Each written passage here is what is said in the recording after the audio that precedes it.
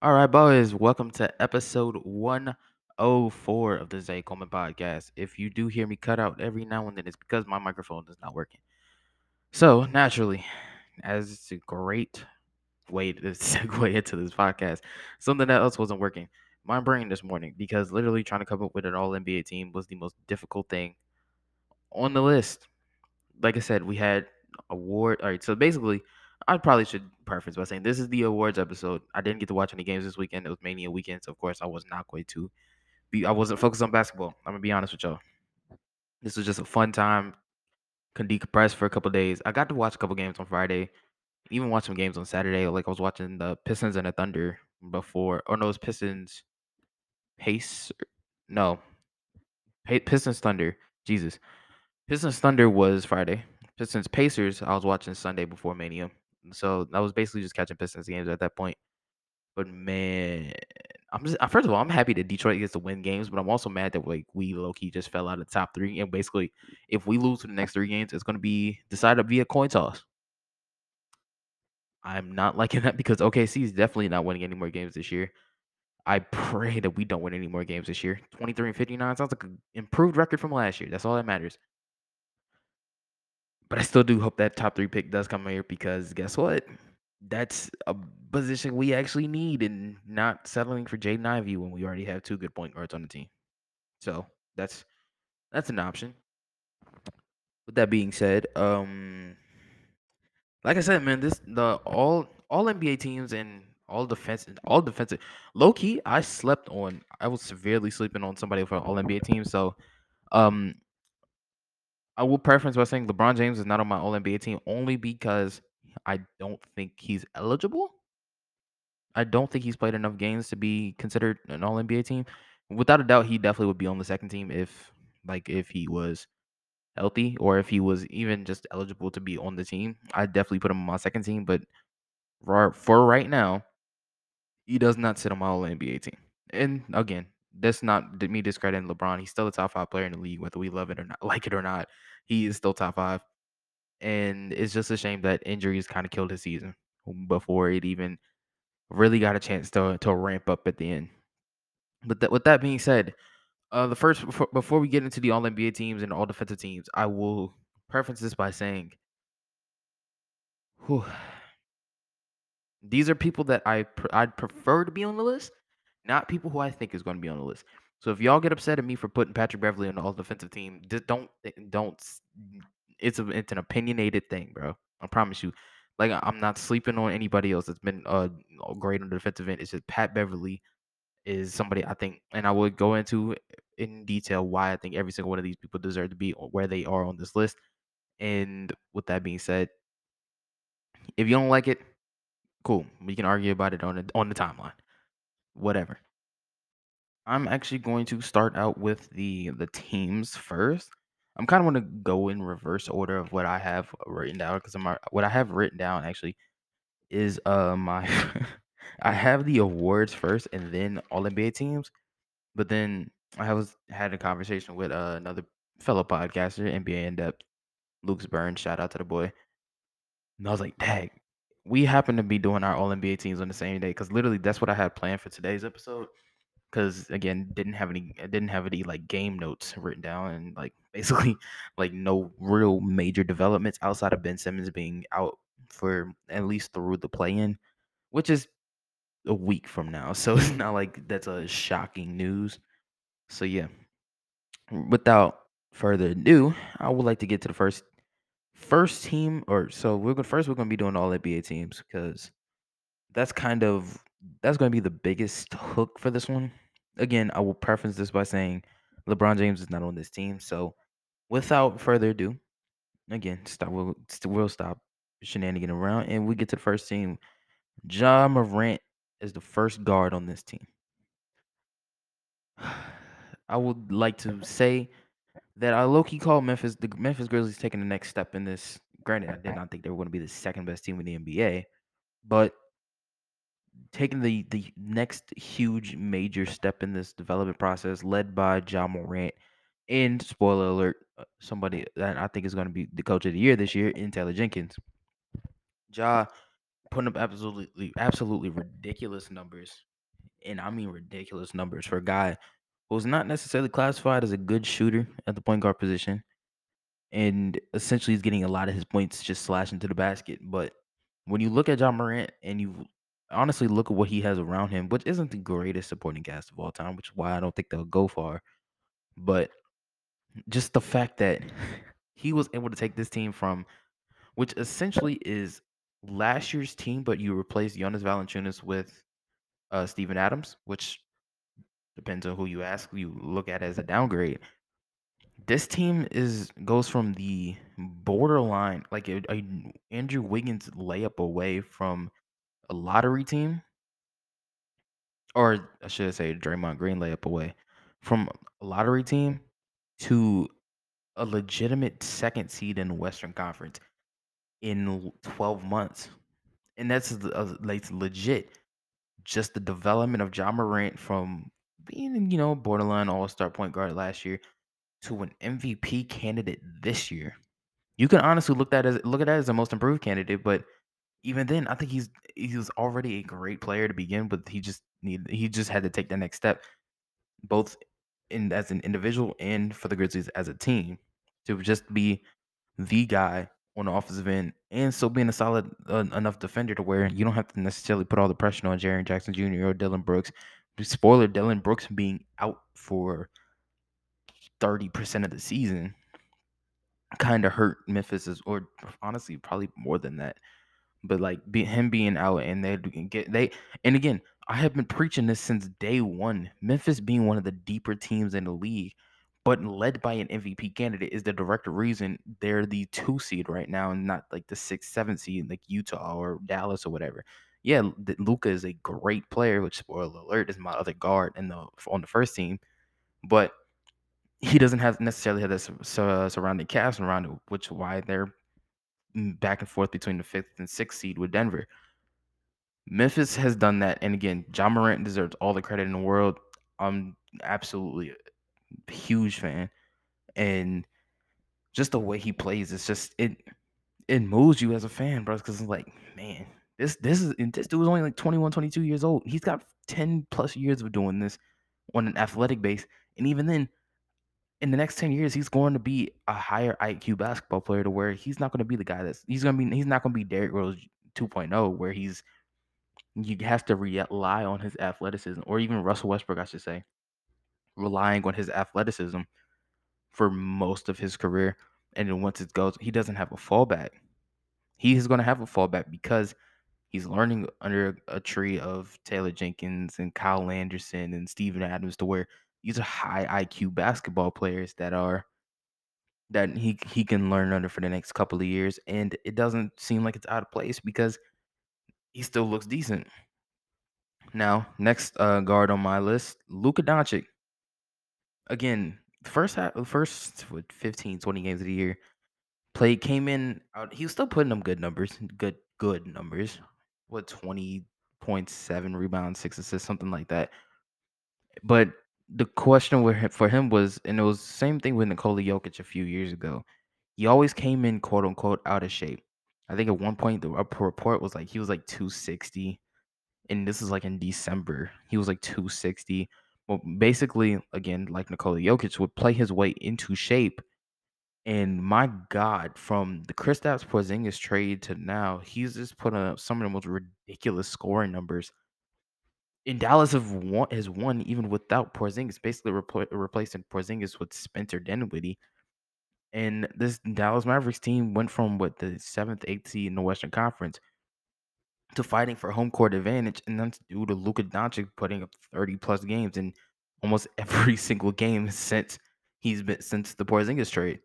And I want to preface this by saying Luka Doncic, I don't think he was really out of shape, quote unquote. It was just rust because again he hadn't played since the first round last year, which last year was what, May, and he came in November. Not really a guy that's super working out in the off season. I just out of shape was maybe the term. It's just I don't think it was as excessive as the news or the reports made it out to be. I think it was just more of just a slow start factor, and then once he ramped it up in around January and even at the deadline, that's when he really started to turn up. And that's kind of how I view his game as a whole. He's not going to be a guy that's coming out in the first month and a half of the season averaging 35. He's going to be a guy that plays with pace. And that's basically been his game since he came into the league. Is he's always been a pace guy. He's never been a guy that's off to fast starts. You even look at some of his unless he's unless he's playing the Lakers, he's not going to be a guy. He's going to be a guy that he turns it up in the second half, but never really a guy in the first half that's going to be putting up like 25 in the first quarter type guy. Unless he's going to have one of those nights that where he just sparks off, but I don't think he's going to be a consistent first quarter guy and then rests his way in the fourth quarter like a Giannis or even a Joel Embiid. So again, speaking of those guys, the forwards, the first forward on the first team is Giannis Antetokounmpo, and again, the preference is by saying Giannis absolutely deserves this spot. I will have, and I'll get to Joel Embiid when I get to Joel, because I'm gonna have a conversation with the NBA just a little bit. Giannis Antetokounmpo is probably the most underrated 30-point scorer of all time. This man is averaging a legitimate 30 points, playing 70 games in the regular season, and I don't think it's really ever going to be like taken serious because again, Nikola Jokic is putting up some of the most, basically having the best statistical season of all time, and Joel Embiid is averaging 30 as a legit 7'1" center. But my goodness, like Giannis deserves just as much love as that other two. And I think this was low key turned into a two-man race around early mid March with Joel and Jokic. But Giannis really was playing just as basically at an equal level as just as much of an equal level as those guys. And I feel like Giannis. And even again, you watch Giannis Antetokounmpo play, and yes, he's aggressive, but it's a low key aggressiveness, which is kind of it basically like counters itself. But it's like Giannis plays at a level that you ain't looking at it, but when you look at the box score and he got 35, like you feel like, man, that don't even feel like Giannis had 35. And it was like that with LeBron James too early, or I wouldn't say early, but around late Heat run into the Cavs run. Now you look at LeBron, yeah, you could definitely tell this man is putting up 40 points because he's the only person with the ball in his hands. But with Giannis, he isn't a guy that, because again, he's playing with a Chris Middleton who can score. He's playing with a Drew Holiday that gets his buckets. Playing with a Bobby Portis that gets his guys that are shooters like a Grayson Allen, like before you got traded Dante DiVincenzo, Pat Connaughton, Jordan Ward, Rodney Hood, et cetera, et cetera. He was playing with all of these George Hill. He was playing with guys that he makes contributions, so it makes Giannis's quote unquote or makes Giannis's contribution feel less.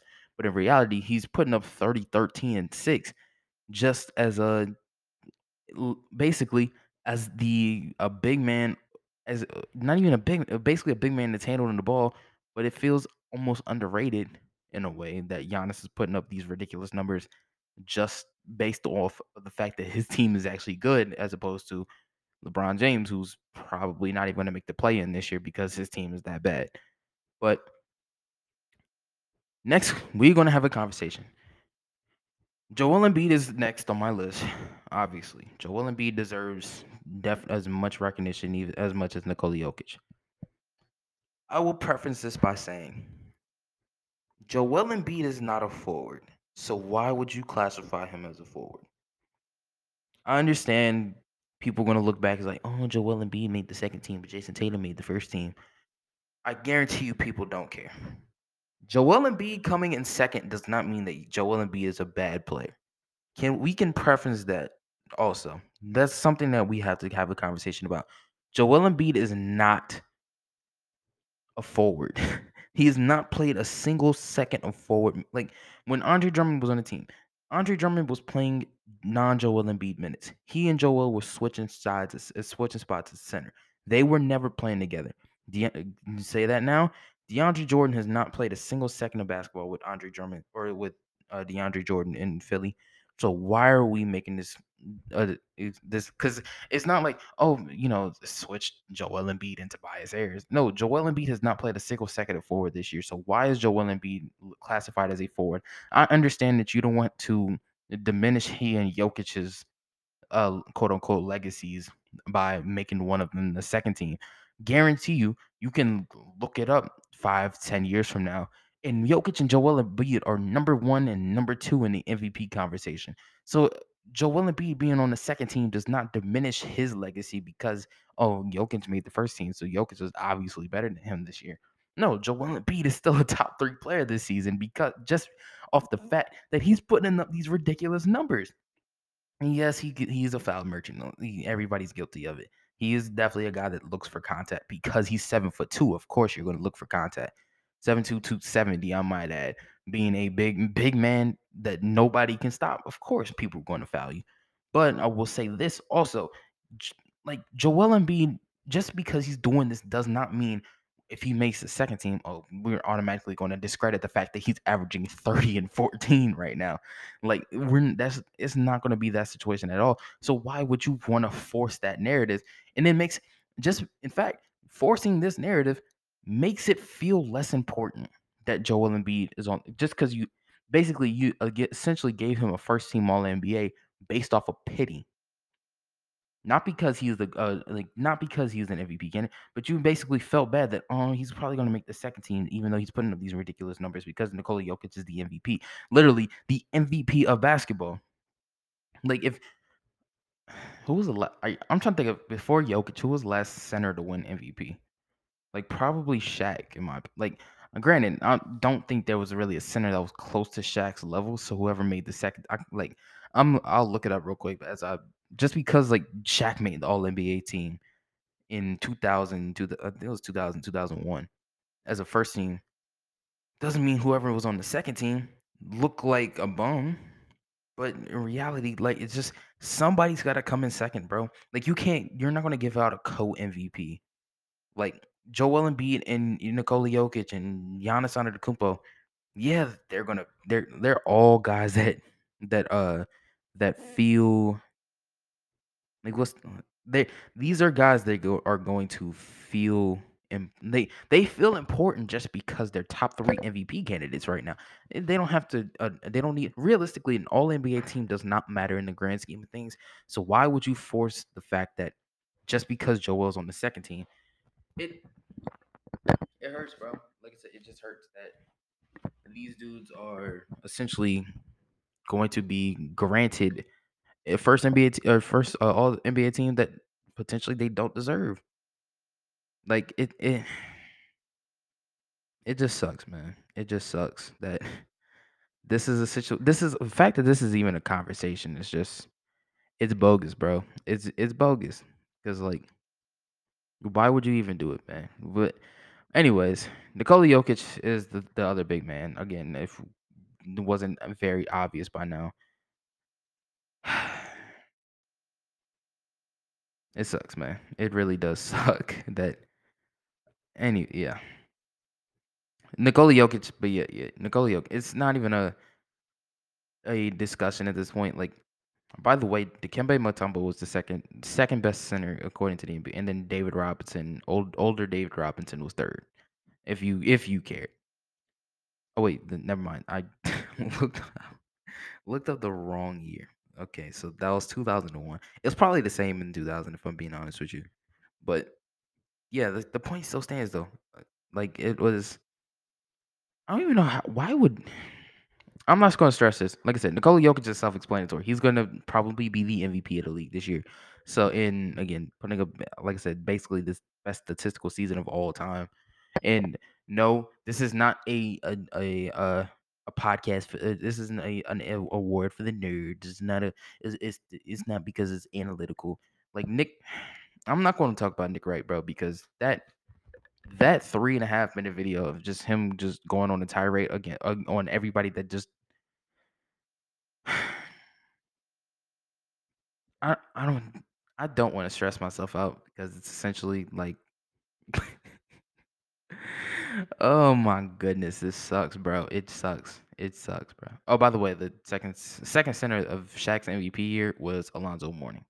Cool. And then David Robinson made the third team anyway. Anyways, point still stands. Nikola Jokic is self-explanatory. Yes, the advanced and then okay. All right, you know what? Forget it. We're going to go on this tirade because this genuinely made me upset, bro. Genuinely did make me upset because he says that basically his tirade is that Jokic is only winning the MVP because of analytical number. Like basically saying if you watch Nikola Jokic play, he doesn't play like an MVP, which he doesn't. He's not he's flashy. This he's not going to be this guy that's putting up 50 and 60 points in a game. He's not going to be a guy that you're going to. Okay, so when all right, when I all right, so the quote is Nikola Jokic's entire MVP case is the computers tell me I'm an idiot if I don't vote for him. Is it possible your beloved computers are flawed? You watch this man play. First of all right. So Nikola Jokic has had 3 clutch blocks this year. By the way, like he's had 3 game-winning blocks just on the defensive end. Like, and all right. So to back up for Nick Wright's argument, essentially for the MVP is that, or the reason that Jokic is not the MVP is because the stats he's winning in, other players have a better case than certain stars. Like his case that the reason that win shares don't matter for Nikola Jokic is because Mitchell Robinson has a higher win shares than LeBron James and Steph Curry. Who cares? This argument isn't about Mitchell Robinson, Steph Curry, LeBron James, or Kevin Durant. This argument is about Nikola Jokic. Nikola Jokic is winning in this. He's basically saying that these numbers don't matter because Mitchell Robinson's a good basketball player. That does not make sense to me whatsoever. He says, "Would you rather take Mitchell Robinson or LeBron James?" First of all, who cares? Neither player mattered this year. Let's be honest. LeBron James is putting up 30 points and will break the scoring record next year. But this specific season, neither player matters. So why should we care that Nikola Jokic being an MVP candidate doesn't matter because Mitchell Robinson, LeBron James don't matter? Like that's essentially his argument. Him saying that Kevin Love's offensive box score plus minus is better than DeMar DeRozan automatically that makes Nikola Jokic's MVP candidacy worthless, which is completely false, by the way, because again, we're not comparing Kevin Love or DeMar DeRozan, at least in the last 2 months, as MVP candidates. We're comparing Nikola Jokic as an MVP candidate, which again, the numbers back up forget advanced stats, counting stats, and his overall play, and the fact that his second best player is Aaron Gordon, and somehow they're not a playing team. That's the reason why that Nikola Jokic is an MVP candidate, not because his VORP is better than James Harden. I'm just naming out for a random player. Like I'm like that's that is mind-boggling to me. That the reason Nikola Jokic is an MVP candidate is not because, again, it's not because he's winning in offensive box plus minus. It's because he's putting up 25, 13, and 8, with his second best player being at best a 3 and D, Aaron Gordon, and a inconsistent Will Barton. That's the reason why he's an MVP candidate. Like it's ridiculous to me that people, and again, it's not just Nick Wright, it's not just Stephen A. Smith, whatever. It's media pundits in general. At least I should preface this by saying mainstream media pundits, because there's guys that like the BR boys and you know, no dunk, those guys. They're not stupid. We'll point that out. They're not going out of their way to look stupid when it comes to deciding these sort of awards and just stuff like it. It is literally the mainstream media that is saying that, oh well, Nikola Jokic is only MVP because nerds think he's a good basketball. No, that's a garbage take. It's literally because, again, I will I will stress this until the end of time. 25, 13, and 8 as a 7-foot unathletic center, with his second best player being Aaron Gordon, third best player being Will Barton, and his fourth best player being Jeff Green. And or I guess Monte Morris. Monte Morris. We'll give Monte Morris his respect. His fourth best player being Monte Morris, who, spoiler alert, was in the G League 3 years ago. So I will point this by saying Nikola Jokic's MVP candidacy is solely, well, I wouldn't say solely because again, the numbers back it up, but his main MVP candidacy is specifically because he's doing all the craziness that those numbers back up with the talent he has, the lack of talent he has around him. I'm sorry that I believe that Nikola Jokic is a great basketball player and is probably going to be the MVP this year, mind you. I cannot wait to watch the Twitter clip of Nick Wright going on a tirade about analytics. This is just an old man argument at this point. He's just turning it into an old head at this point. Yes, numbers matter in the NBA. Do they matter more than anything? No. Obviously, the eye test is probably in my opinion, the most important way to judge an MVP candidate in general. Granted, situation is obviously going to matter, numbers obviously matter, and then of course the eye test always matters, or most of the time matters, I should say. I can't for the life of me understand why people don't get that. But again, that might just be young me just talking. Like I said, why does my opinion matter? My opinion doesn't matter. This is just me talking into a microphone. I'm just a regular average Joe in a microphone. That's all I am. Let's not pretend that I'm this all around just this. I'm not being paid millions and millions of dollars on ESPN or Fox Sports or whatever to talk basketball. No, I'm not even being paid for this. If I'm being honest with you, I'm just or paid good at least I should say. I'm just chilling with a microphone. That is literally all I am. But I'm gonna be honest, I'm not going to be go out of my way to look stupid just to prove a point. Anyways, now that that is out of the way, All NBA second team. I'm gonna be honest with you. One of the forwards I completely slept on, and I ended up putting him on the list, but it's like literally only because I had already finished my All NBA team and was looking at my All Defensive team when I thought about this player. But we'll get to him in a little bit. First guard on my All NBA team is Steph Curry. Obviously, 2 3 months into the season, had an argument for the first team, but then the injury kind of set him back a little bit. The injury coinciding with John Morant and the Grizzlies becoming the second seed in the Western Conference kind of put that in perspective. But John Morant or Steph Curry is still an all time great, still an excellent NBA player even to this day, and definitely once the Warriors get fully healthy, I can expect this team to be a conference finals appearance. I should put an asterisk there by saying if they don't meet Phoenix in the second round. Basically, I think it's going to be Phoenix and Golden State in the conference finals. If they do meet, I think the Warriors probably beat the Grizzlies in a 7 game series, fully healthy. I should say. I should preference by saying fully healthy, which granted you can't guarantee full health in the playoffs, but it fully healthy. I think the Golden State Warriors beat the Memphis Grizzlies in the second round. But again, that's just an opinionated man that with a microphone. But again, really, these All NBA teams are not really these are self-explanatory. Honestly, like I'm not gonna give you. I can't give you a 15-minute breakdown of why Steph Curry is an All NBA, like deserves to be on an All NBA team. Same with my second guard, which is Devin Booker. Literally, Devin Booker and Chris Paul were my guys that I were going back and forth with, but Devin Booker ended up being the guy just because he played more. Like I said, really just the numbers look. But honestly, the Phoenix Suns literally could sub out anybody and they'd still be the best team in the league. Like that. First of all, that is a Monty Williams thing, and Monty Williams, I think, literally, don't have him as my coach of the year because I don't think he's eligible. Same thing with LeBron James not being on my All NBA team. Like I don't think he's eligible for the award, which is because I think he won it last year, didn't he? I'm pretty sure he won the coach of the year last year, which is why I don't think he's eligible this year. But he's still really good, and a great coach. Probably the best coach in the league, honestly, but probably can't be voted for the award. So we'll get to coach of the year later.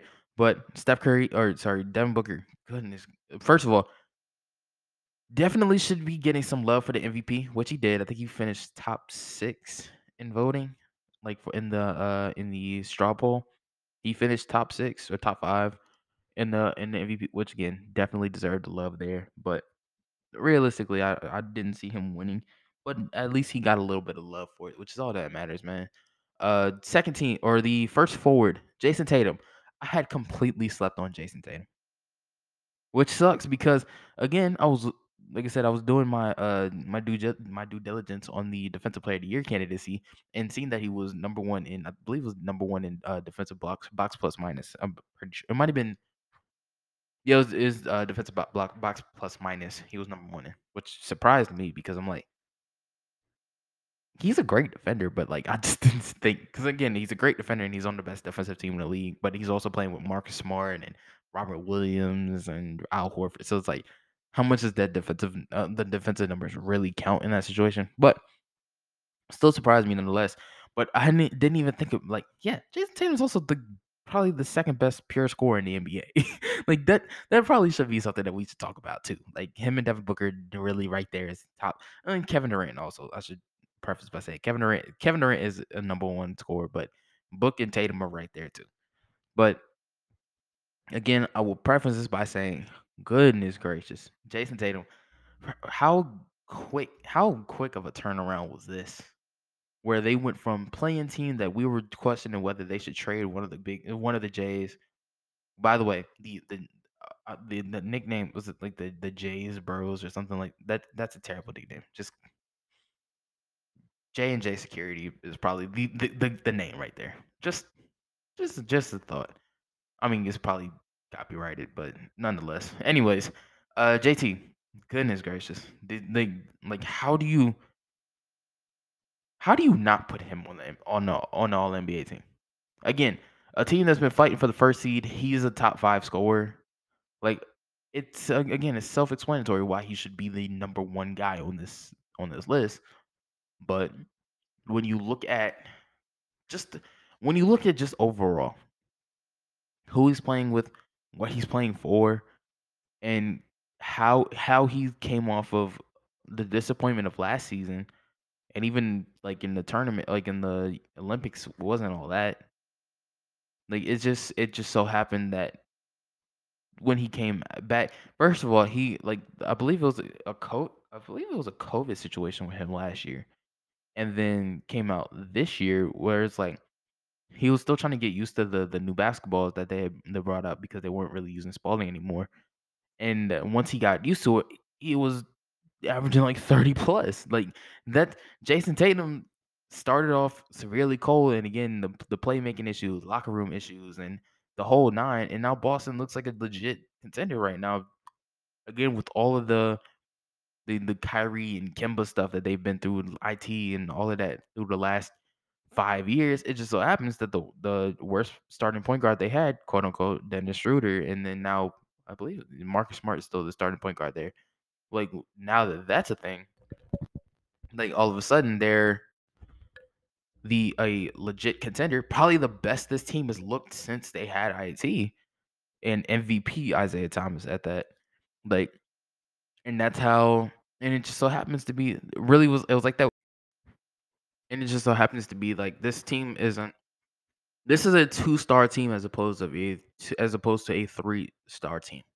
Like this is very obviously a team led by JB and JT with great supporting cast and a team that's I wouldn't say deep, but a team that's investing in their young talent for once. Like Aaron Neesmith is actually getting PT on this team. Grant Williams is getting legit PT on this team. Peyton Pritchard is getting legit PT, as opposed to it essentially being how many minutes can JT and JB run? Because we don't really trust who's on our bench right now, outside of again Marcus Smart.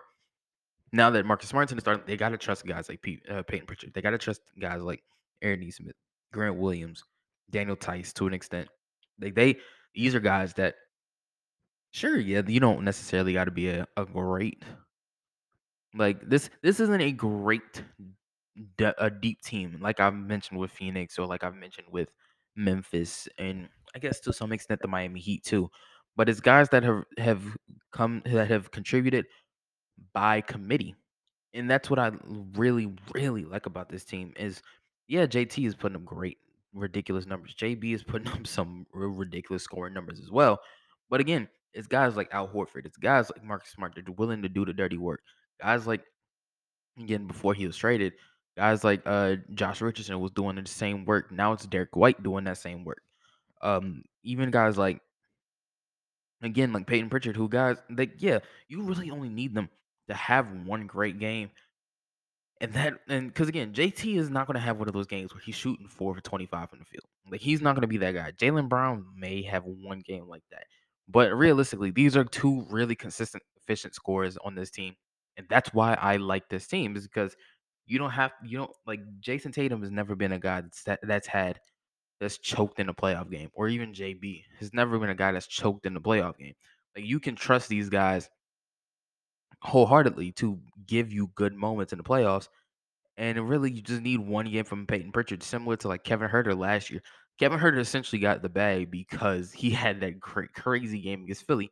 When in reality, yeah, he's a solid guard, but realistically, he had the one game on his schedule that he so happened to play like an all-time great scorer, all-time great shooter, and essentially eliminated a top seed in Philadelphia last year.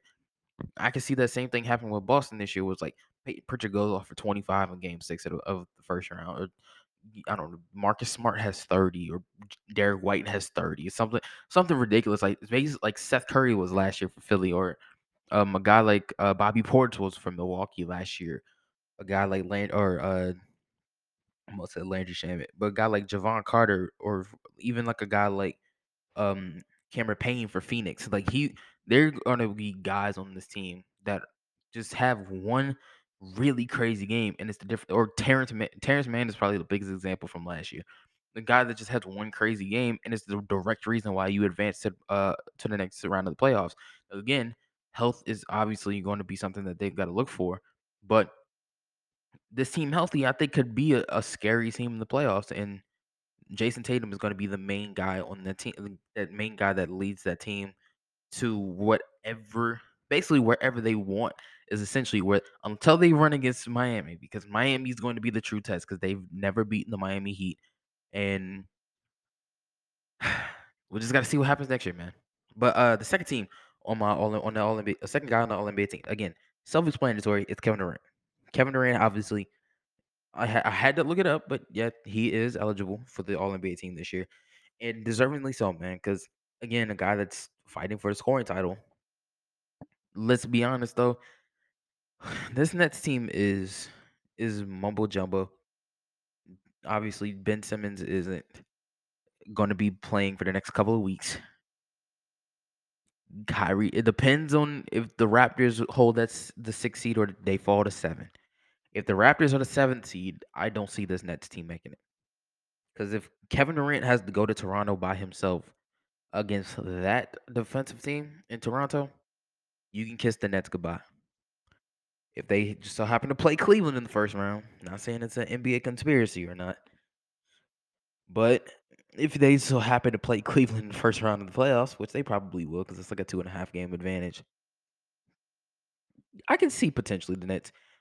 Granted, they're going to have to play the Hornets. They're going to play the Hornets in the first round. And yes, the Hornets are a god awful defensive team. They've been good recently, but overall this season they have not been a good defensive team whatsoever. If Kyrie is playing and he's probably going to get the Terry Rozier matchup. If I'm being honest, Terry Rozier is probably going to be the defender on that team. And I don't even know who you put on Kevin Durant at this point. It's probably going to be like Miles Bridges, but Kevin Durant's going to have his way. Same thing with Kyrie. You're gonna need, again, like we mentioned with Boston earlier. You're gonna need a Patty Mills game. You're gonna need a Goran Dragic game. You're gonna need a Cam Thomas game. Probably gonna need a game for one of your bigs. I don't know which 17 bigs you got on the roster. One of those guys is probably gonna have Seth Curry is gonna come to play. That's just a given. But like you're gonna need a Dre to have a game. You're gonna have Nico Claxton have a game. If you do give LaMarcus or Blake Griffin minutes, they're gonna have to be decent for you too.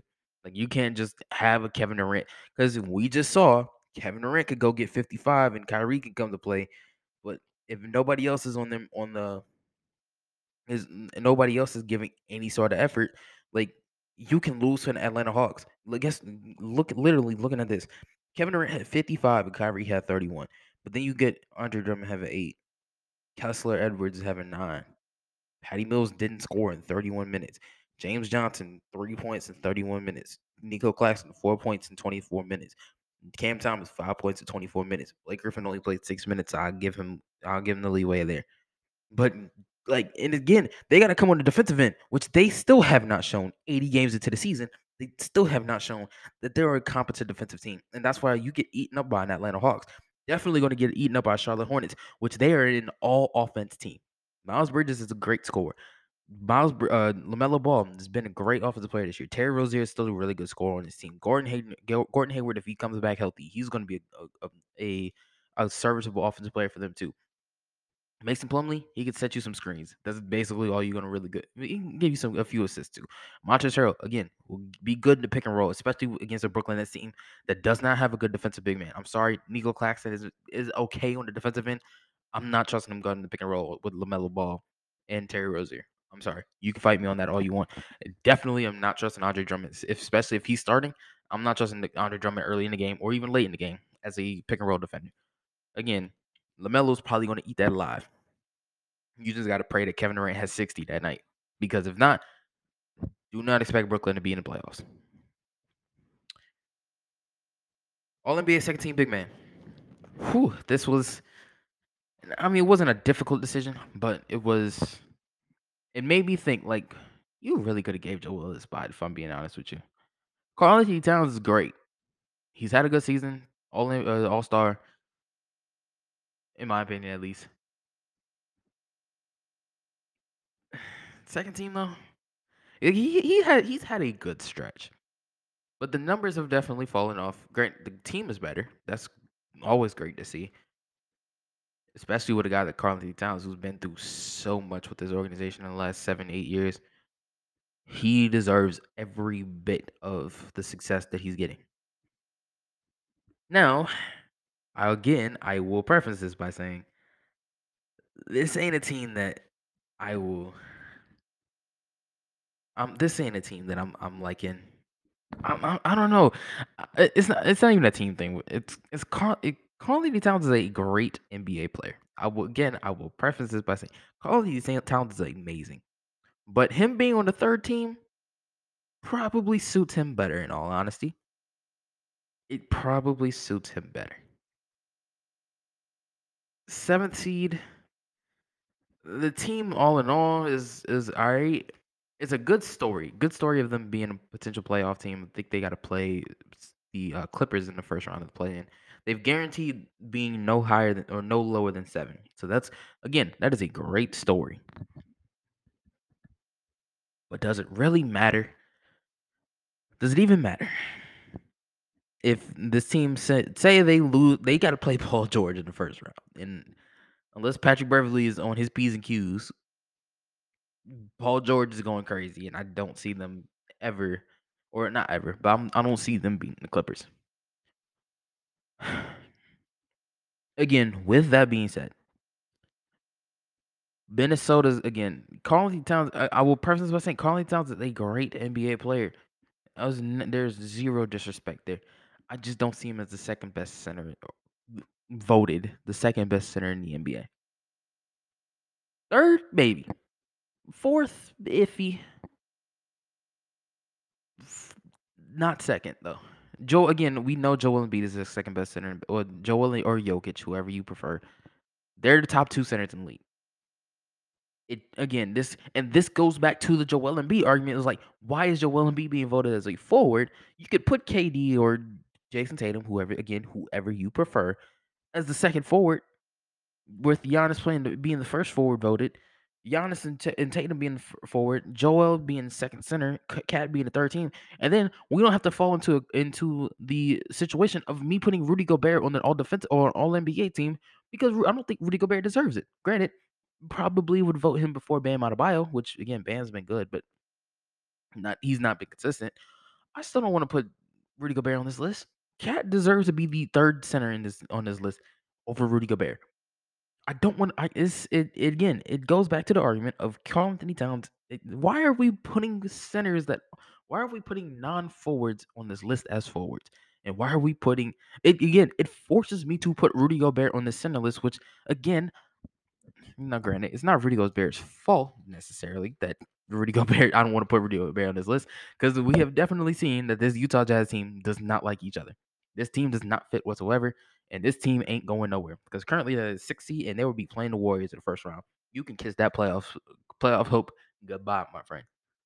But realistically, I'm not. I don't. I just don't want to put. I can't put Rudy Gobert on this list because Rudy Gobert, in all honesty, has been the same player since he came into the NBA. Just playing more minutes. Playing minutes fluctuate and whether his numbers go up or down. But realistically, is the same player, just slightly more. He's finishing at the rim better, which I guess that's something. He's shooting with almost 70% from the field at this point. But my God, why are we doing this, bro? Why are we doing this? Why? Third team, Chris Paul is my first guard. Again, self-explanatory. Again, I had to look it up, but he is eligible. Playing if he play, I think he's got to play the last 3 games, which he probably won't honestly. But Chris Paul, I think, still is eligible. So with that being said, he is the third. He's the third point guard. Him and Trey Young in my backcourt. Again, Trey Young, like the way this Hawks team, low key thought this Hawks team wasn't even going to make the play-in, but then I estimated how bad the Wizards team is post Porzingis trade, and or with Bradley Beal being hurt and Kuzma essentially being the second best player on this team. I understand why now. But that being said, I would I don't know, man, because there wasn't an I literally was sitting here thinking, what other guard deserves to be here? Like I was thinking, like James Harden is probably on this list, but then again, James Harden has low key struggled, and low key just got clamped up by Killian Hayes. Why would I put him on the third team? Drew Holiday was a guy that I thought about, but then it was like, Trey Young is better than Drew Holiday. I think it's safe to say that. So Drew Holiday, I gave the benefit of the doubt to on the defensive team, but yeah, there was not a whole lot of and other guards I could put here besides Trey Young. Like I said, Trey Young's still a really good player, so obviously you reward him as such. I didn't even realize. Yeah, this is again me just going off on a tirade. We're 46 minutes into this episode, and I'm still an All NBA team. I probably should not have gone on that Nick Wright rant, but it needed to be said, bro. Forwards again was literally before I thought about Jason Tatum. I was like, what forward would I put over him? Like first forward I had was Pascal Siakam. Siakam. I legit could not think of another forward to put on this. Like again, before Jason Tatum came to my mind, like when I literally like when or came to mind, I should say, like Jason Tatum was literally the guy that I had blanked on for some reason. Like Chris Middleton was my second forward, and again, this is me saying that again, I made it almost basically an entire episode of me just saying Chris Middleton's the most underrated scorer we've seen in this league. I can't for the life of me just think like Chris Middleton should not be the guy that's I put here, right? And then I think, oh yeah, Jason Tatum is like an MVP candidate, and I just completely blanked on him. But yeah, the first forward I have is Pascal Siakam. The Raptors are not a playing team anymore, and probably won't be a playing team. A team that's fighting for the fifth seed in the Eastern Conference is Chicago. They're neck and neck at this point. Trust me, shoot, Toronto finishes at the fifth seed. There's no reason that you can't argue Pascal Siakam being on this list. And again, a guy that's an all-star, guy that or replacement, but still an all-star. Like and a guy that honestly should have been voted in not voted, but the guy that should have been a legit all-star to begin with. Definitely deserves all the roses he gets on this. We talked about the Chicago Bulls earlier. DeMar DeRozan is the second forward. Again, somebody who I was absolutely high. I was on the DeMar DeRozan MVP train early in the season. I was on the Chicago Bulls train early in the season because they were the first seed and they were a team that we were talking about. Maybe man, are the Bulls contenders for the first time since MJ? They were giving DeMar DeRozan these scoring accolades, and I was legit on the DeMar DeRozan MVP wagon, man. I titled episodes called "DeMar DeRozan should be the MVP of this league."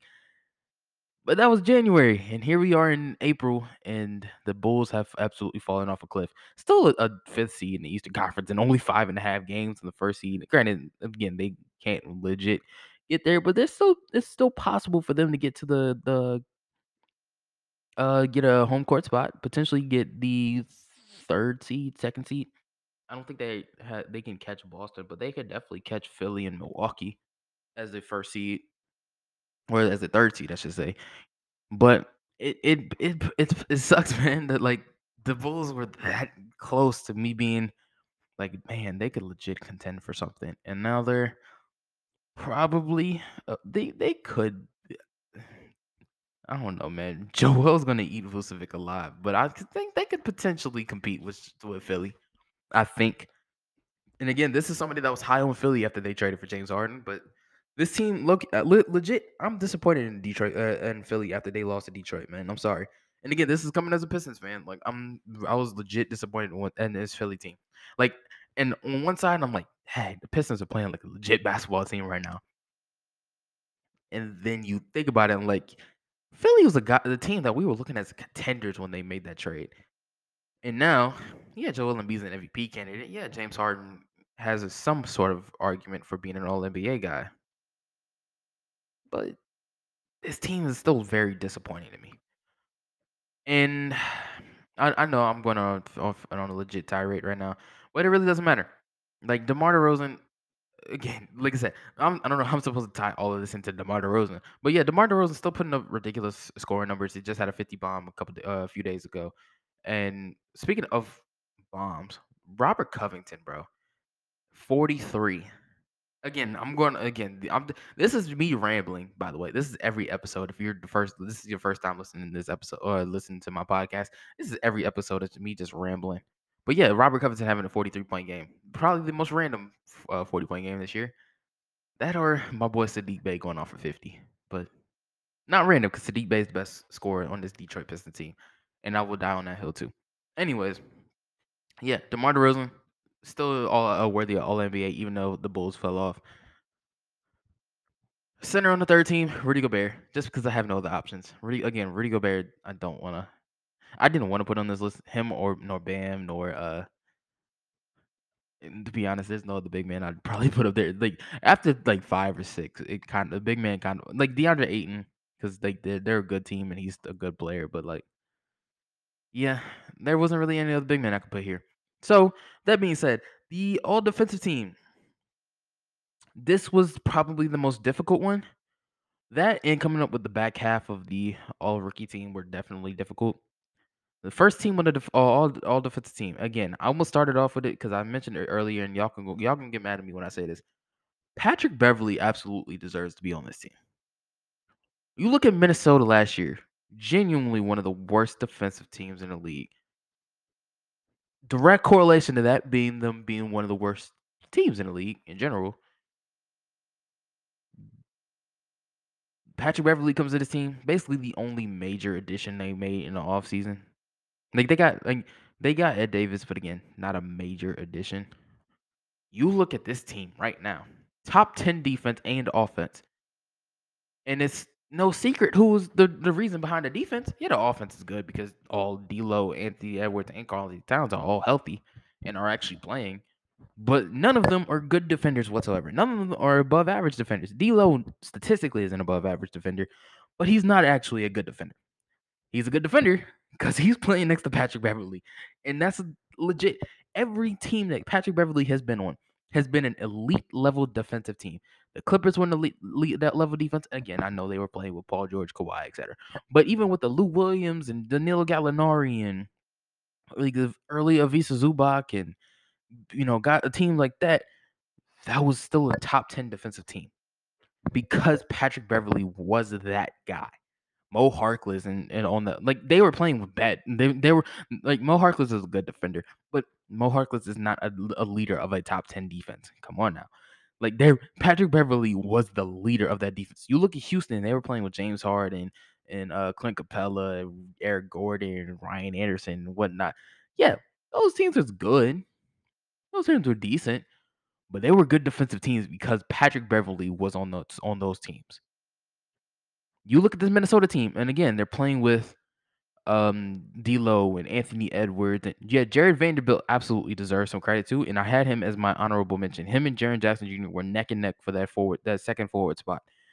But my goodness, Patrick Beverly is the dead reason that this team is good on the defensive side of the ball. And why is that? The world may never know because Patrick Beverly shut that all that Russell Westbrook talk about, oh, he's just running around, he fooling y'all. He shut that down in one season. Taking this defensive team from 26 last year, 27th, something ridiculous, to top 10 this year. And shout out to Pat Bev for that too, man. Second, again, self-explanatory. Marcus Smart is up there. Spoiler alert: Marcus Smart is also he's a nominee of my defensive player of the year candidacy because again, him and Robert Williams both are actually on my first team and are both candidates on my defensive team. And I will give y'all a reason why. Well, for starters, Boston's far and away the best defensive team in the league statistically, and you just watch them and they're legit suffocating defense. Like there it's no secret why they're that great. Even with Robert Williams being out for the last, I don't know, week and a half maybe, they're still an all elite level defensive team because Marcus Smart is that good on the perimeter and can guard on the post too. He's not guarding Joel Embiid, I'll put it that like that, but he's showing up other guards and wings on the in the paint. And like you just and it's similar to like a younger Chris Paul was, where Chris Paul was a guy that was like showing up the dudes on defensive end on the paint, but he was like 6 foot, so dudes was just shooting over him. Granted, KD and like guys like Kevin Durant were missing like shots they usually took because Chris Paul was that effective.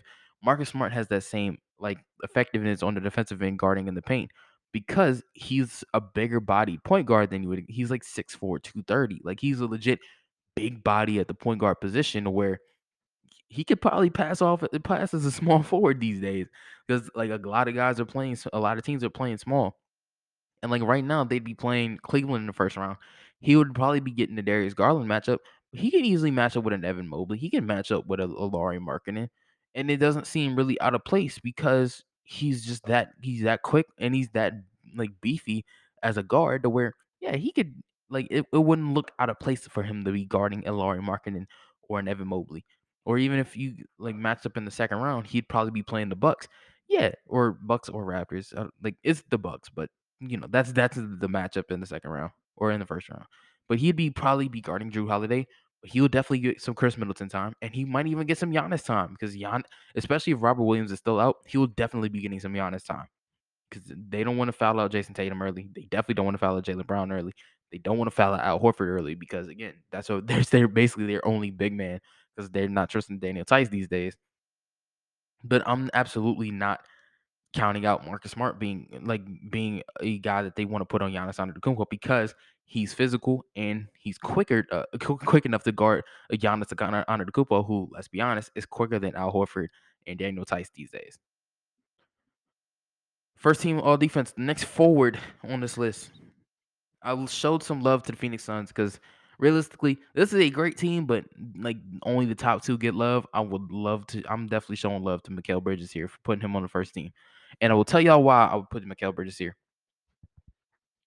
I've mentioned it before on this episode or in this podcast. I've mentioned it for a while now, a few months at this point. Mikal Bridges is low-key one of the best two-way players in the league. And I will preface this by saying, yes, I understand guys like Kawhi Leonard and Paul George and like guys like that exist. But just pure 3-and-D guys who shoot corner threes and are legit legit defenders of 1 through 4 and sometimes 5, Mikal Bridges is on that list. Now, granted, I don't see him developing into a Kawhi Leonard type or even a Paul George type in his career, mostly because he's playing with Devin Booker. Like he's not going to be an elite top 5 scorer playing with another elite top 5 scorer because that rarely if ever happens. But believe me, Mikal Bridges could potentially average 20 in his career while still being an all elite defensive guy. Come on. And on the contract he's on, that's low key a steal. If he could put up 20 a game and is playing a crazy elite defense that he's doing. And it's not like he's picking up every top matchup. Granted, it's not like Devin Booker's a liability. He's not a liability on defense. Chris Paul obviously is a guy that, spoiler alert, is on my second team all defense. But it's like Jay Crowder's obviously been known for his defense for God knows how long at this point. DeAndre Ayton is not a slight on the defensive end either. But Mikal Bridges is the leader of the pack of all of that. And as a guy that you look at the numbers, he's like top, like you, even if you just look, he's his defensive win shares, second among wings to, I believe the first wing on that list was, Uh, my mind's off right now. But defensive box plus minus sixth among wings. If you look at a lot, even just forget the statistics on this one. If you just look at him just on the floor, he's a guy that's annoying you on the defensive end. And again, it's a guy that's motivating a guy like Jay Carter to take the extra step on defense. A guy like Devin Booker, who, yes, he's got to put in so much on the offensive end, but it's also a guy that's got to put in so much on the defensive end because he's playing with Mikal Bridges. It's just a natural, just like a man, like almost like a domino effect to where it's like, oh, because he's playing defense, then he's gonna be playing defense. And then because that guy's playing defense, another guy's gonna be playing defense. And then all of a sudden you got 12, 13 guys in your rotation that's playing great defense. And that's why you're a top 30 defense in the league, which is why you're winning 60s plus games going on to win at this point 62, 63 games this season. That's why the Phoenix Suns are the best team in the league. It's because they have so many guys on this team that are great defenders, but it's also guys that you can rely on the offensive end. And Mikal Bridges is one of the top 3 leaders on that team. This early in his career, which again, shout out to Mikal Bridges for that. On my the second forward I have on my team. Again, common sense. Giannis Antetokounmpo. Again, another guy that's probably going to be a defensive player of the year candidate. I'm a little bit indifferent on it because it's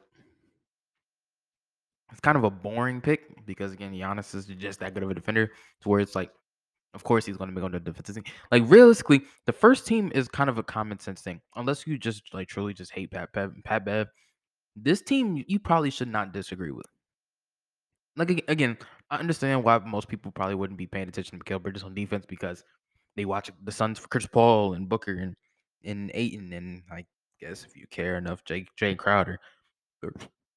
But like for a team like the Bucks, you're watching Giannis because he's Giannis, and that's why you should like that's the defensive player of the year candidate. Like that's again, it's a you watch Giannis to see why he is a defensive player of the year candidate, and when he backs it up, yeah, that's when the argument intensifies. So that's why it's like a common sense thing for Giannis to be on this team. And of course, the guy I think should be defensive player of the year this year. Injury might set his candidacy back a year. But the guy I feel truly should be the defensive player of the year this year, Robert Williams. Yes, I truly believe Robert Williams is the defensive player of the year this year. I'll give you some statistics to back it up. Defensive rating, first in the NBA. Like individual defensive rating, I should say. Blocks, he's second in the NBA. Defensive win shares, top 5 in the league. Overall, the backbone of the number 1 defensive rated team in the NBA. Points wise, defensive rating, the points per 100% in possession.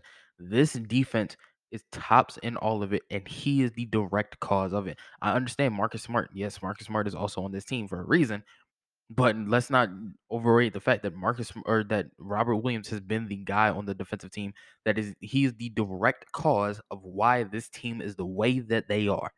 And yes, it goes back to what we said earlier in the season. It's like Robert Williams probably should be getting more tick. We said this last year. Then Robert Williams probably should be playing more for the Boston Celtics, honestly, because it was guys that were getting PT. It was like Daniel Tice was getting minutes in, uh, and his Cantor was getting minutes on this team. And I'm like, why is Robert Williams riding on the bench? And then they paid him. And once they paid him and they started to play him, Robert Williams actually played his butt off. And again, it's the direct cause of them being the number 1 rated defense in the league. And they low-key kind of fell off since he's been injured. That's why like they're still a good team, but like the defense is there's a hole in on this defense now. And it's because it's paint defense. Like if it ain't Marcus Smart is probably going to guard your best player. But say Giannis gets into the paint, Al Horford ain't stopping at this point in his career. Daniel Tice this season has kind of fallen off on the defensive side of the ball. We're not gonna pretend that like Giannis ain't gonna dog him for 7 games. Tatum's probably gonna get it back on the offensive end. We're not gonna pretend that like Giannis ain't getting locked up by Daniel Tice and Al Horford in the playoffs, or getting locked up by who they be playing? Like, I guess it'll be Toronto. So, like, Pascal and Scotty Barnes ain't OG Anunoby ain't locking up Giannis. Granted, that if there's one team that's probably going to be the perfect match for Giannis Antetokounmpo, it's the Toronto Raptors because there's a bunch of 6'8", 6'9" guys that all they do is play defense, and Pascal gets his buckets every now and then. That's what the Toronto Raptors offense or team is built around. Besides Fred VanVleet, Fred VanVleet is a smaller guard, but everybody else that plays on this team is a 6'8", 6'9" forward slash big man, and all they do is move, man. And that's why I love this Raptors team, man. That's genuinely a team that I love watching because it's a bunch of wings just clamping you up. And then your boys, every now and then to be Gary Trent Jr. and Fred VanVleet or Scotty Barnes, OG, Pascal, Precious Achua.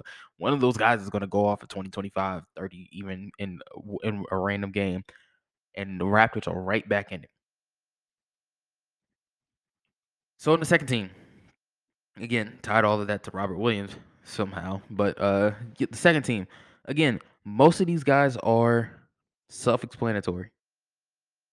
But Chris Paul is definitely a guy that I want to put on. I do want to give a shout out to because Chris Paul, God, again, Phoenix, one of the best defensive teams in the league, and we credited that to Mikal Bridges also. But Chris Paul definitely deserves his shout too, man. Like, it's weird that like the how it became at one point Chris Paul was the most underrated player in the league, and then all of a sudden, like Chris Paul got so much love.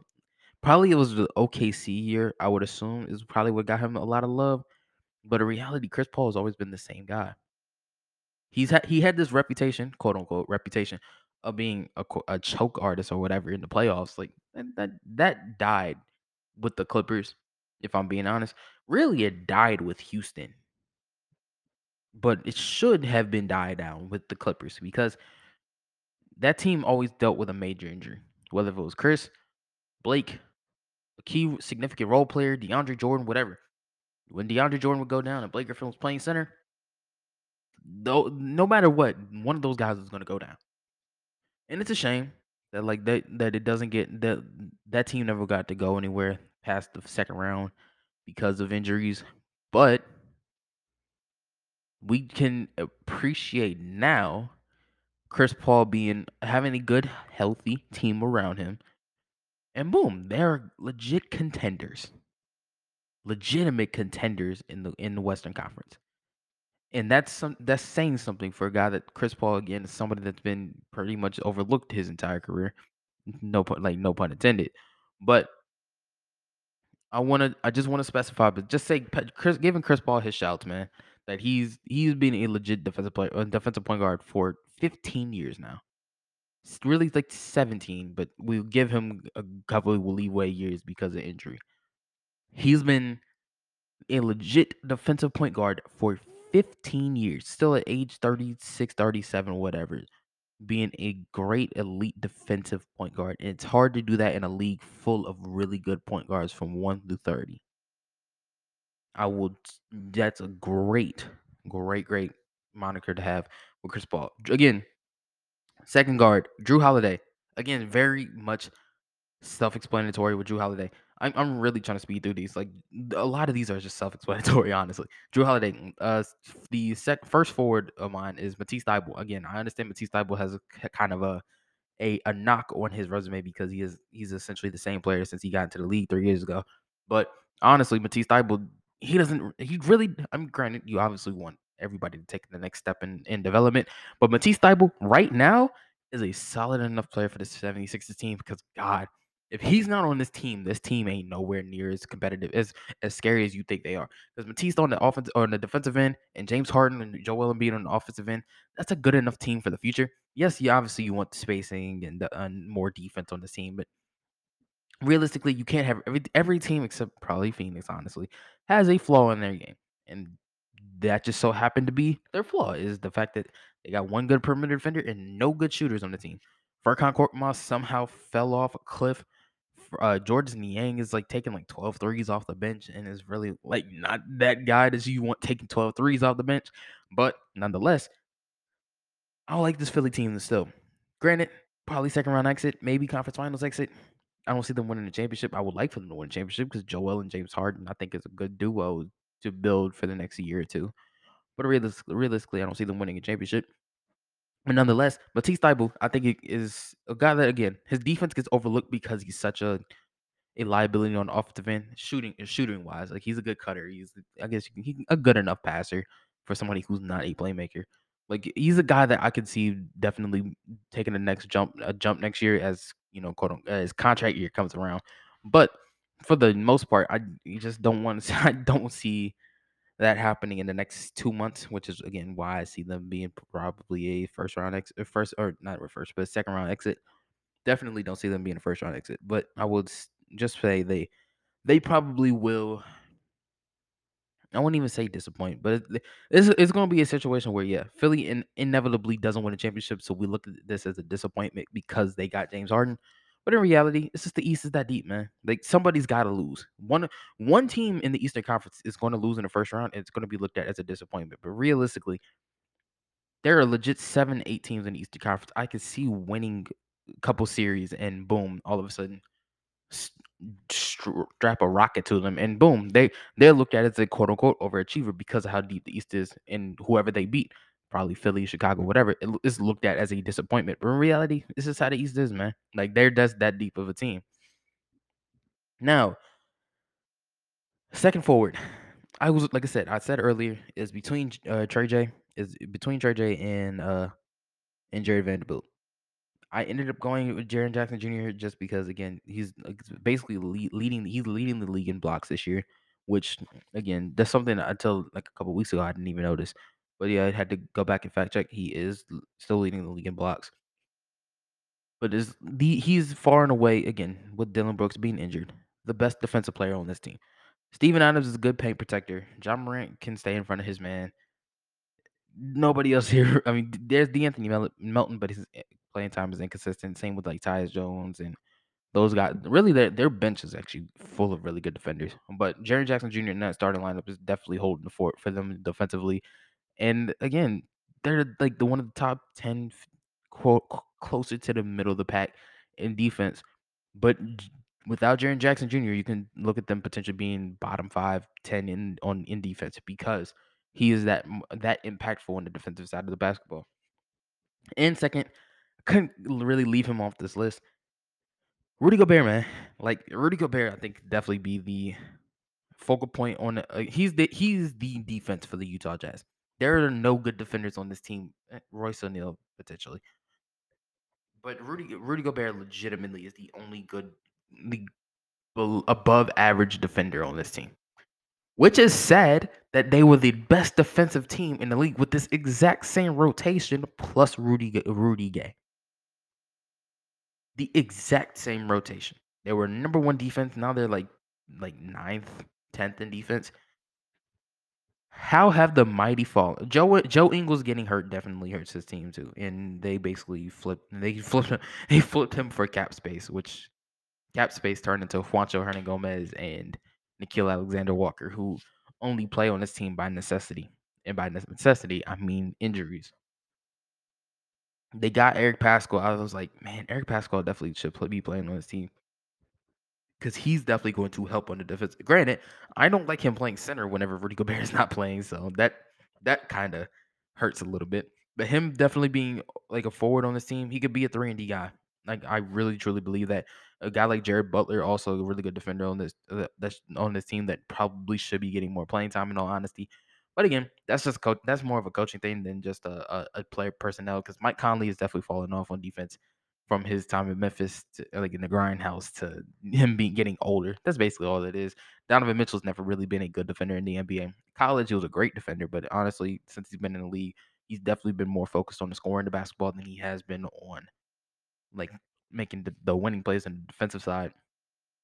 Boyan Bogdanovic, again, age just kind of caught up to him earlier than he probably wanted it, in all honesty. So it's like that's like the injuries and just all of that in a nutshell has just been all of that plus everything else that's happened on this team. It's been the direct cause of him as the direct cause of them being a bad defensive team. I will preface this by saying if Rudy Gobert is not on this team, probably if substitute if all right, knock on wood, Rudy Gobert gets injured and Hassan Whiteside's the starting center. This team is a bottom 5 defense. Easily. Tanking, non-tanking, whatever. They're a bottom 5 defense. And that's essentially the Rudy Gobert impact. Rudy Gobert to me is the only reason he's probably second on this team is because I have Robert Williams being the defensive player of the year. Not because of Rudy Gobert's talent or anything else, but it's literally because he is the he is he's we flex upon how we just basically this is the hurtful part of somebody not being classified as like Robert Williams not being classified as a forward because yeah, Robert Williams is probably the defensive player of the year in my opinion. Rudy Gobert definitely has an argument for the first team on all defense. So you put those two up there. But realistically, Rudy just got to come in second, man. That's all it is. Okay, good lord, we've about an hour and 15 minutes into this. And we finally hit the rookie teams, man. Again, I will speed through the rookie teams because again, self-explanatory. First, Cade Cunningham, self-explanatory. He's been a 20-point scorer for the last month and some change. Month and a half. Really, people say he had a slow start. It was 4 games, bro. Come on now. Since basically those 4 games, he's been an 18-point per game scorer, averaging about 45% from the field as a guard. Rookie guard is crazy. So like, shout out to Cade for that. Evan Mobley, the likely rookie of the year. It's like I said, solid campaign. Got the Cleveland Cavaliers in the playoffs, potentially eliminated in the play-in, but likely will be a playoff team. This he's like I said, still solid. Franz Wagner, he had a really good start. Had about a 4 to 5 game stretch in March where he had been god awful, but outside of that, has really showed his a true development in his game. And again, it's crazy that like again somebody who wasn't really that great in college was essentially picked as a project has been such a good pick for the Orlando Magic and looking like potentially their star of the future. So again, shout out to them for that. The Raptors, Scotty Barnes, again, somebody who absolutely has an argument. Literally, has got the Raptors in the 6th seed. Granted, All Star Pascal, All Star Fred, et cetera, et cetera. Like, but Scotty Barnes has still been really good for this team. Obviously, it's shown leaps and bounds development that probably should have been happening year 3, year 4 of his career. He's showing this now in his rookie year, and I can't wait to see what he does 2, 3 years from now. OKC, Josh Giddey, again, injuries slash tanking has sort of called like kind of cooled him down from the rookie of the year conversation. But in all honesty, Josh Giddey has been really good. He's already I called it not called it, but like I said it in the preseason, early regular season. He's already one of the best passers in the league, and I can't wait until he gets some actual talent around him. Granted, it's going to be 5 years from now where everybody's currently in middle school, but the talent that they're going to get around him is absolutely crazy. Even if they trade those picks for a star, still going to be an elite passer on this team. And I can't wait to see his development again 3, 4 years down the line to where he's probably an all-star point guard playing with an all-star guard in the backcourt and Shea Alexander. Low-key looking like one of the best young backcourts in the league already. And that's just dope to see. Second team, Jalen Green. Jalen Green has absolutely been killing in the last 5 games. He had a horrendous start and then the injury and then sick. And then I understand again, I had my hate for Jalen Green, mostly because of what he said about Detroit. Not even just him as a player person or even as a player, just about what he said. At the end of the day, it's all troll. We just here to have fun. But yeah, Jalen Green last 5, 6 games averaging 30 plus. So it's like, yeah, Jalen Green, of course, he deserves to be on the all rookie second team. Granted, he's on the all rookie second team because there have been legit 5 guys in here that all had an argument for rookie of the year for the first 4 or 5 months of the season. And he just did it. That's all it is. But yeah, lately, good lord, he's been absolutely hooping. Is probably going to be a number one scorer for this team down the line. Whether they win or not, who knows? But he's definitely going to be that guy down the line. I would assume for the Chicago Bulls, he's starting point guard on a team or essentially the starting point guard on a team that's currently in the playoff mix. So I guess that's something to talk about. Like he's had a few good games, but realistically, He's just playing his role. That's basically all it is. Jalen Suggs, again, somebody that's experienced inconsistent playing time because he's playing with 673 other point guards in the Orlando Magic rotation. So yeah, like that's kind of what's hurt him, but overall, still a double-digit scorer early in his career, playing with again so many other point guards and Cole Anthony and Markel Fultz, R.J. Hampton, Franz Wagner. We talked about he's a wing on this team. Wendell Carter, who's taking the next step in his development, Mo Bamba, etc. Playing with so much talent, but he's able to get his in, and that's what, like I said, that in itself is pretty impressive. But even he hasn't had that one defining moment that's like yeah, that's why I want him as a future star on this team. But realistically, he's just consistent. That's all it is. I would like for the efficiency to come up, but again, he's a rookie guard in a tough conference. So it's going to take some development. But again, that's just how it is. Next, Jonathan Kuminga. Again, product of the fact that he's playing it on a team where everybody on that team is a great NBA player. That's literally why he's on the second team and probably not going to make the. He honestly has an argument for probably not even making the second team. But in reality, he's been too good to not leave on this team. Like realistically, he's such a great scorer at the basket and is actually one of the best scorers at the basket, like slash into the basket in the league, not just as rookies, but just overall all 450 players in the NBA. That's even big impressive because when you look at Jonathan Kuminga, yeah, he's a slim frame, but he's still a 6'9" wing playing with some of the best scorers, shooters that ever lived. So of course he's going to be a guy that's going to get a lot of open shots at the rim, a lot of open shots in general. And that's kind of what's helped him out is the fact that he's playing with other really good players and is more than holding his own as a rookie on a potential contender. And the last guy on my second team, Herb Jones, because he had about a month and a half stretch with the New Orleans Pelicans. He was low key looking like their best player on the floor because Brandon Ingram had been injured, and I think he had COVID at one point. And then of course Zion been out, so like they were kind of looking for a guy to step up. And this before the CJ trade, obviously. So it's basically him and Josh Hart at that point. So it's like I can't really fault him for what he's did um, or what he's not. But realistically, he needs to be a starter on this team. Because when you look at the rest of this team, CJ, Brandon Ingram, Zion, Jonas Valanciunas, the worst defensive team you could come up with off the top of your head, Herb Jones is going to be a guy that's locking that has to lock up to make this team even serviceable on the defensive side of the ball next year. Because nobody else is going to be trying on that defensive side. Let's be honest here, y'all. All right, I think we're going to be taking a break right there just so I can go stretch my legs and we could come back and do the awards. All right, we're back. I do want to preface this by saying some of the MVP candidates or some of the award candidates are self-explanatory. Some of them have a very obvious winner, no spoilers. So if these take not nearly as much time as y'all think they will, it's because again, like six man of the year is obvious. Most improved player is obvious. I don't even have a graphic for it, so that's how you know. Like, really is that obvious. MVPs is probably I would say the MVP for last man because actually y'all been sitting here for an hour and a half. So yeah, y'all definitely get the MVP candidates.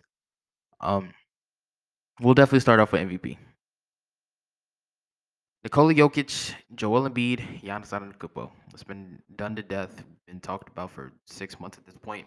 So I'm not even going to bore y'all with the statistics and the backgrounds and all of this. We ranted about Nikola Jokic in the MVP conversation earlier, so no need to get into that right now. Of course, my opinion, Nikola Jokic is the MVP. Again, I've been preaching this since December. I can go back and literally look at titles of my episodes where I've publicly said Nikola Jokic is my MVP. Now, again, it could be a lot of it could be skewed as potential bias. I have zero bias, first of all. Like uh, I mean, I do troll when it comes to bias when it comes to Detroit Pistons, but in reality, I don't go out of my way to be quote unquote biased. I simply just all right. So yeah, literally just got back on no on January 20th was my first titled MVP or Jokic MVP conversation. Now I will preference all of this by saying Nikola Jokic is the MVP not because of statistics.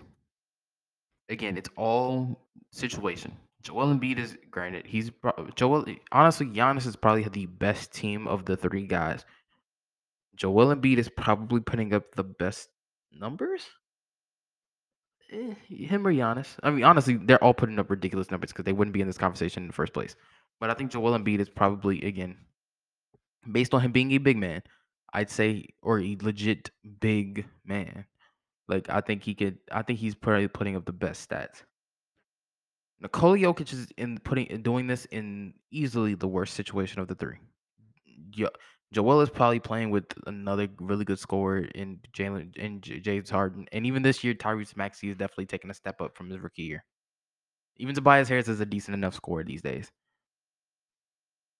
What Jokic is playing with right now, and again, we've had this conversation 100 times. The team right around him is genuinely bad.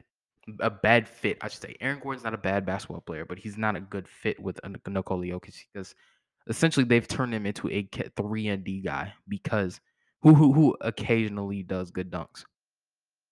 That's basically what Aaron Gordon is turned into. Will Barton is sort of is. I guess you can label him as a shot creator,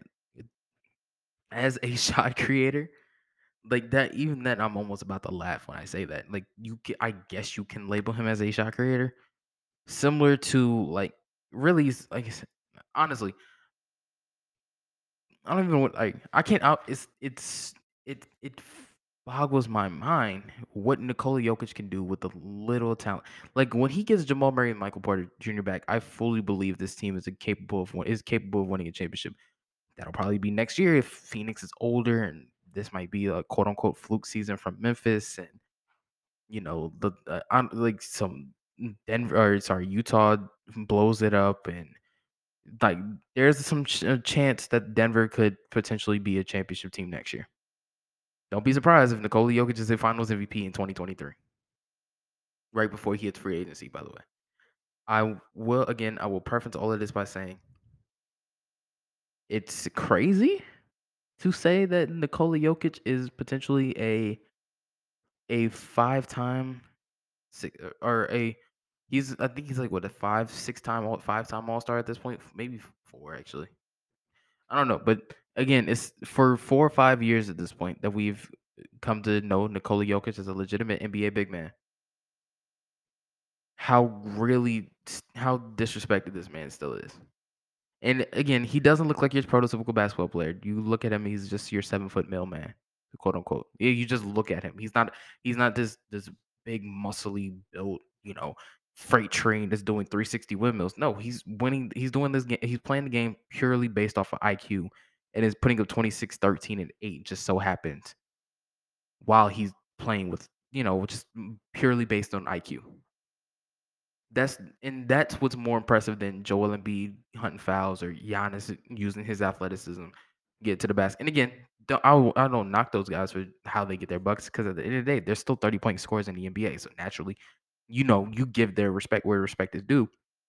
I just think that the way Nikola Jokic does it is more difficult than how Joel gets his buckets or how Giannis gets his buckets. Granted, Giannis he does the difficult stuff too, man, because him doing step back threes and in double crosses into pull up mid rangers like that. That's difficult work too. Joel Embiid does his work too. He does have his difficult buckets every now and then, but most of his points does come from the free throw line, James Harden style.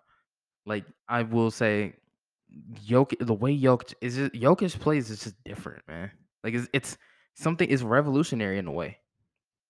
In a way, it feels revolutionary, but also like it's traditional and non-traditional at the same time, which I guess is the best way to describe Nikola Jokic. Is he's traditional, but he's also not traditional at the same time because he's a big man that can handle, pass, shoot, rebound, score.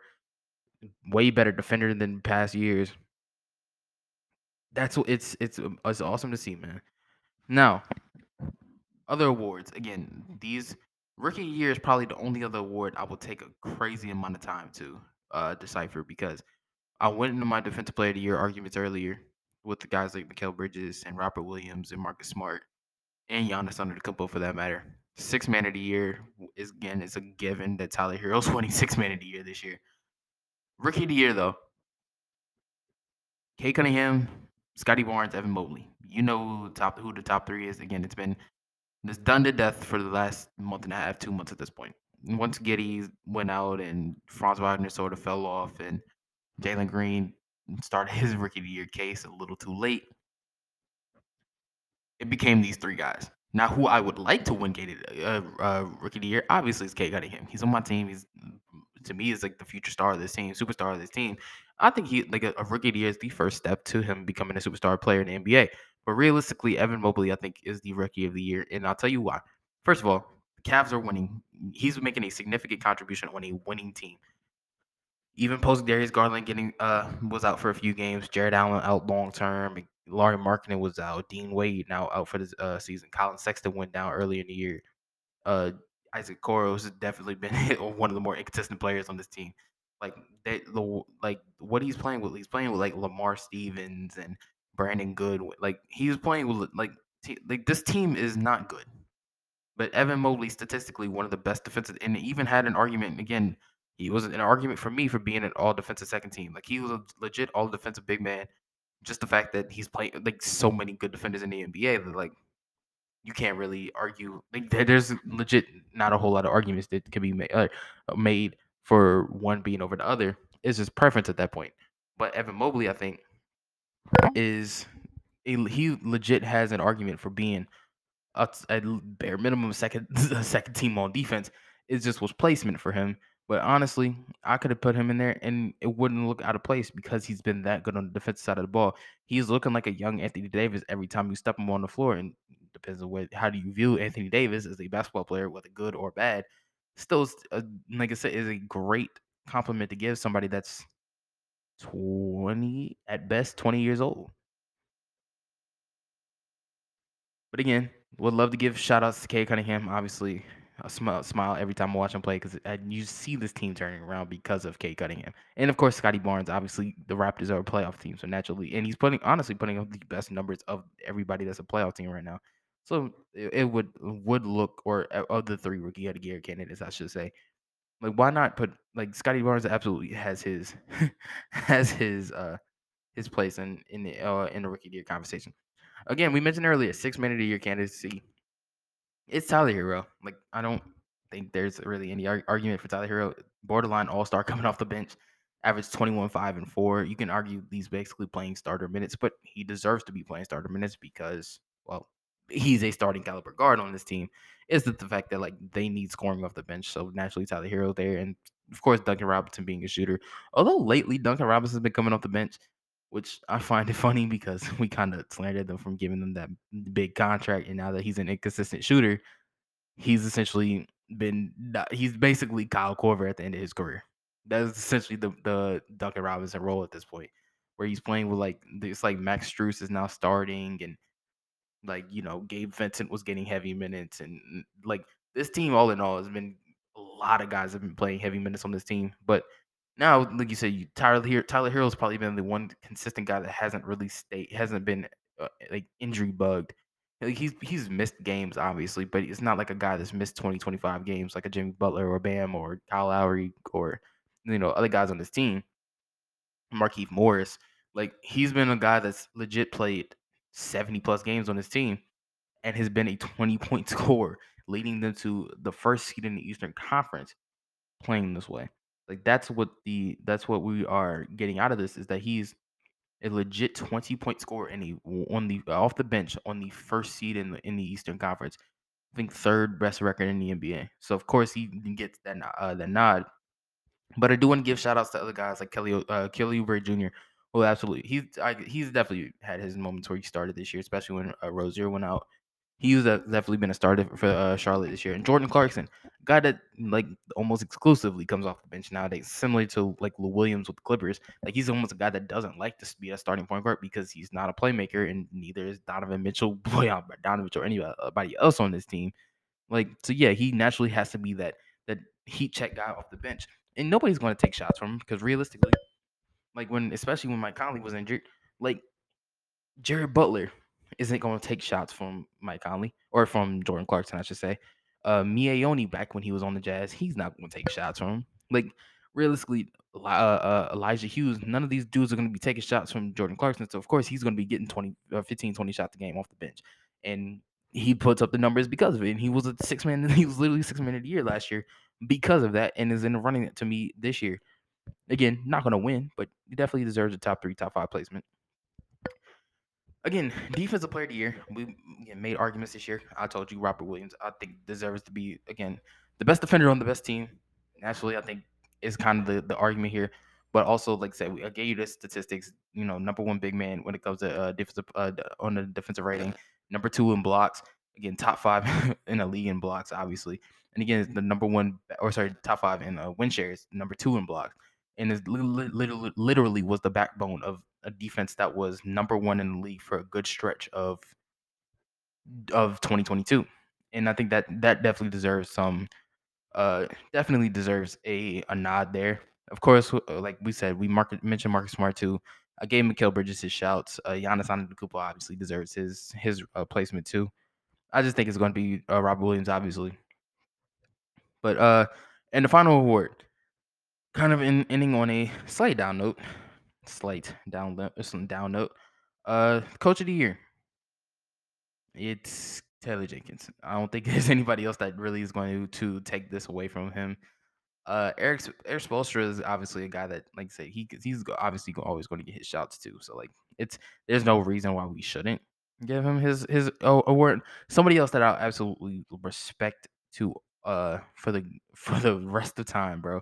Especially I gave him a little bit of some slick talk early in the year, but Ime Udoka obviously deserves his play. I was somebody that was high on him in the middle of the in the off season, and then once the season started and they were ice cold, I was ready to blame Ime Udoka on not being as good of a coach as I advertised in the off season, but definitely proved me right and wrong at the same time. So naturally, it's time to it's dope to see.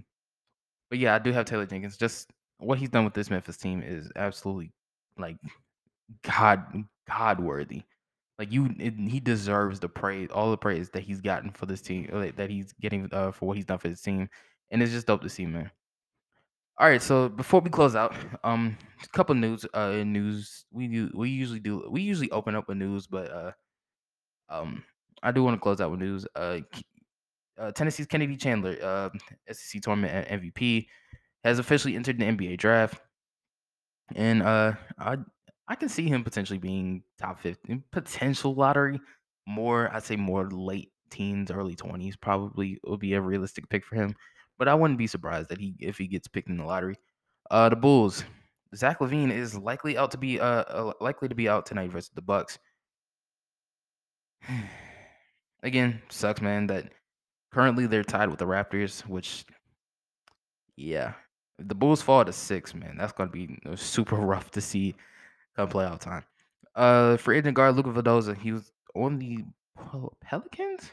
No, he was on the Knicks. I remember he signed like a 4-year deal with the Knicks, and then he ended up getting waived like early in the season. But he's a free agent, Spanish League MVP back in 2020. He got signed with the Milwaukee Bucks. That'll take him through next season. So it's basically a 2-year deal. He had surgery in the play. He had surgery a little bit last year, but it's dope. Like I said, it's dope to see that he's getting a second shot in the NBA, man. Like I said, it's dope to see guys that you don't usually expect to see getting minutes, but it is dope to see. Since the last podcast, Portland has signed Drew Eubanks and Chris Dunn to hardship deals for the remainder of the season. Good for them, man. Like I said, I'm done talking about the Portland Trailblazers because they're genuinely, this is going to be a team that is like trying to they are absolutely going to try and finesse a lot of teams, and none of them are going to work. So nice to see Portland back in the lottery next season. All right, man. I think we can close out the podcast there, though. If you missed the previous 103 episodes of the podcast, of course, we talked with Narayan a few. Shoot, it's been 7 episodes at this point. We had a conversation with my boy Narayan. Of course, we did episode 100, March 14th. We've done the pod pods. I do recommend checking out all the pod pods if you missed them. I think I timestamped one of the pod pods in the description on the last episode. If I didn't, DM me, text me, whatever. Like I said, I can absolutely find the timestamp if you don't want to go through an hour plus of basketball podcasts. But if you, like I said, if you want to check out the pod pods, um, if you check out the even if you just want to check out the basketball ones, we do have a website now. We are on WordPress, WordPress.com/Zay Coleman Podcast. Like I said, we you do like I said, you can find a podcast, you can do some editorial. We are looking for editorials now for the website. Just simply as just trying to find just trying to branch our audience out. Not just podcasting, but podcasting, people who read articles, people who read newsletters, people who maybe just here for uh just to hang out, just chill with the boy. But yeah, like I said, if you missed any of that, you can of course check out the podcast on Spotify, on Google Podcasts, or Apple Podcasts, on WordPress, on the WordPress website, and of course right here on Anchor. Until next time, I love you. You love me. Let's love each other. Goodbye.